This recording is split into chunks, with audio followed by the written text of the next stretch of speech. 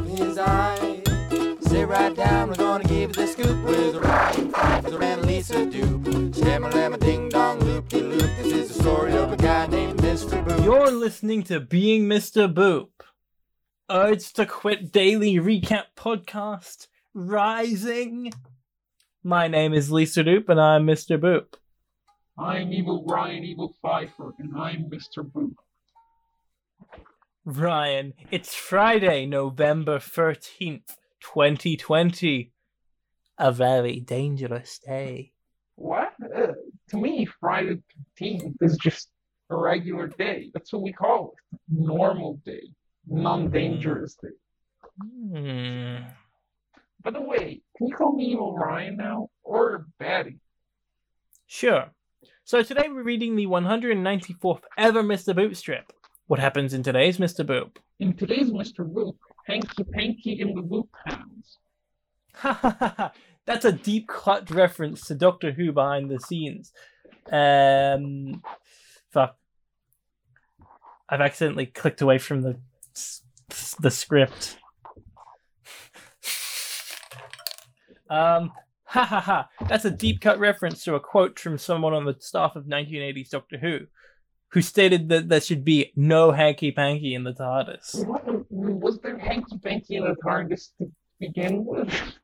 No, well, during the 1980s and beforehand, there wasn't much romance involved in Doctor Who. I think some of the 90s novels get a bit weird and sexual, but then in the 96 movie, it makes the Doctor's companion explicitly attracted to him, and there's a little bit of like a manic pixie dream guy thing going on with him. But basically from the 2000s onwards, it's been pretty consistent that the Doctor falls in love with his companions and they fall in love with him. But I think the only explicit sex scene, or implied sex scene, is between a married couple in 2011 or something like that. How interesting.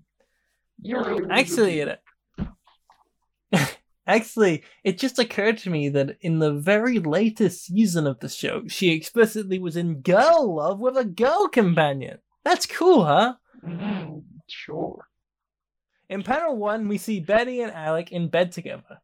They're very sweaty, and they have a satisfied expression. They're having sex, which is good. Yeah.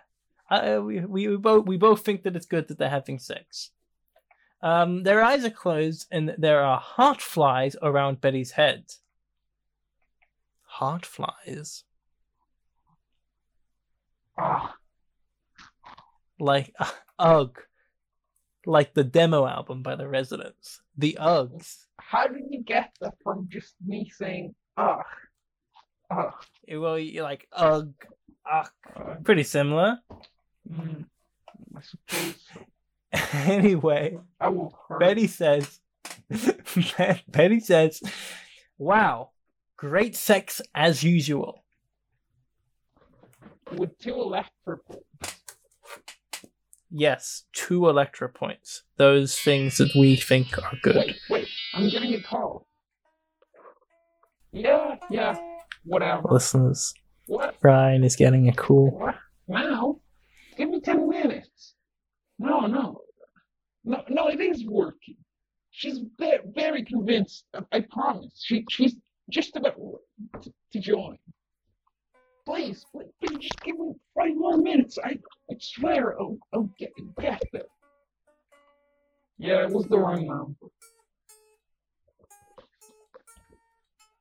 Yeah, whatever. Alec responds, yeah, that was fantastic. I love having sex with you, Betty. The detailed art still has pretty much been thrown out by this point, but the remains of it make this very uncanny and creepy. Yeah, it looks weirder than the first time we see them in bed, in book 1. Or was it book 2? I can't remember. No, it was book 1. You just know something is coming. Before we describe the second panel, should we talk about something else? Nah, I'm all tangented out from that Doctor Who thing earlier. Let's just describe it. But you have such insightful takes. Why do you suddenly like to... I mean, you've always liked my interesting takes, but now you seem even more interested. Why is that? Well, no reason in particular. No reason in particular. Classic evil Ryan. The second panel is very similar to the first, isn't it? Yeah. What differences can you point out? They're, Exactly.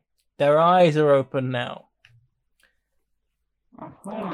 And there's only one group of heartflies. Yeah. Betty says, I love having sex with you too, Alec. And Alex says... Yeah. Alex says, oh, and there's like a little love bug. Ha ha ha! Like the Herbie movie. The first Herbie movie was called Love Bug. But they're called heartflies, evil Ryan. Whatever. In panel 3, we see a close-up of Alec. He's looking, Okay, how would you say he's looking? You editing witch, stop right now. I bet you can describe all the panels of this week's Mr. Book will be sent back to the I need to describe all these panels as quickly as possible in order to save my friend Ryan Pfeiffer. I didn't say you would save him. Is he dead? No, he's just in a box. I said that before. Oh, right, yeah. Well, then I guess I'll just stop you from doing evil via your banishment. Oh, okay. Ow. So basically, Alex says in a thought bubble, wow, ow, I can't really see myself marrying this girl. I can really see myself marrying this girl. Ow, fuck. And then in panel 4, we see Betty in bed, and she's looking over to Alec, and she says, ow, my ribs. Ow. God, I hope he hurries up and proposes soon. And the shadow synopsis says :P, like a P face, that like the type Betty's doing in the first 2 panels.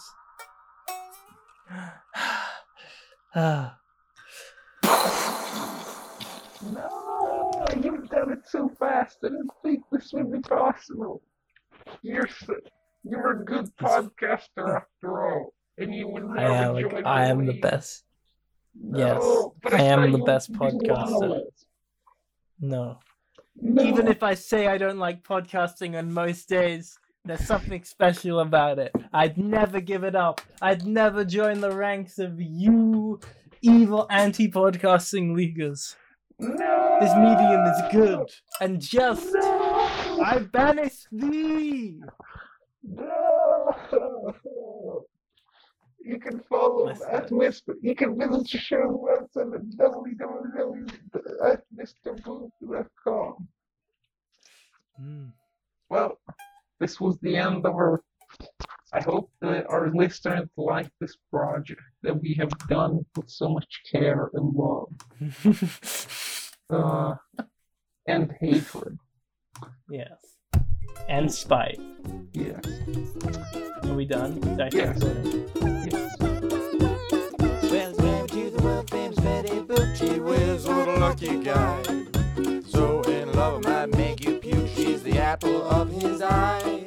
Sit right down, we're gonna give you the scoop with Ryan Pfeiffer and Lisa Doop. Shamma-lamma ding-dong loop-de-loop. This is the story of a guy named Mr. Boop. This podcast was brought to you by the Pitch Drop Podcast Network. Like what you just heard? Support the show by going to patreon.com/pitchdrop. And while you're at it, check out pitchdrop.net for more of this and other shows.